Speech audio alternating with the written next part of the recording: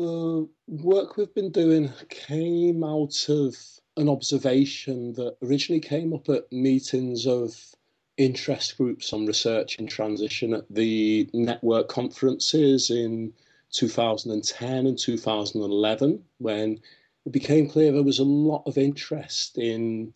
from researchers in transition and a lot of potential for researchers to work with transition groups to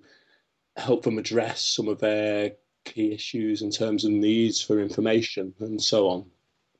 But that potential wasn't really being realised for various reasons, and a lot of those seem to be down to the culture of research in universities, which is very much driven by a hierarchical, competitive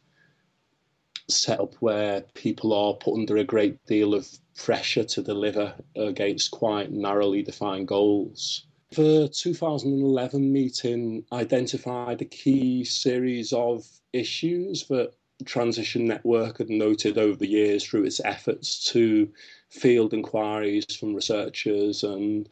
work together in a productive way. Michelle had spotted there was funding available for academics and community partners to work together, which she thought could fit with the types of needs that were being addressed, and a group of us worked together to develop that into an application for funding, which was successful and has supported the work that's led up to the production of the research primer and various other resources. At the same time, we started to set up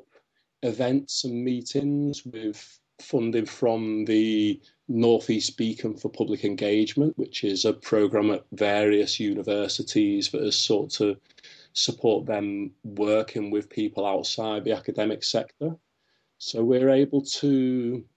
set up a few events where researchers, transition activists, and other people interested in this type of collaboration were able to come together and start to explore and discuss some of the issues. And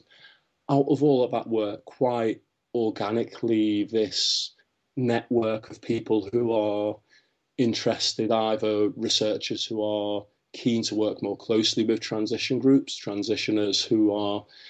have an interest in working with researchers, has come about, and we've developed a number of resources to support that work and help to take it forward.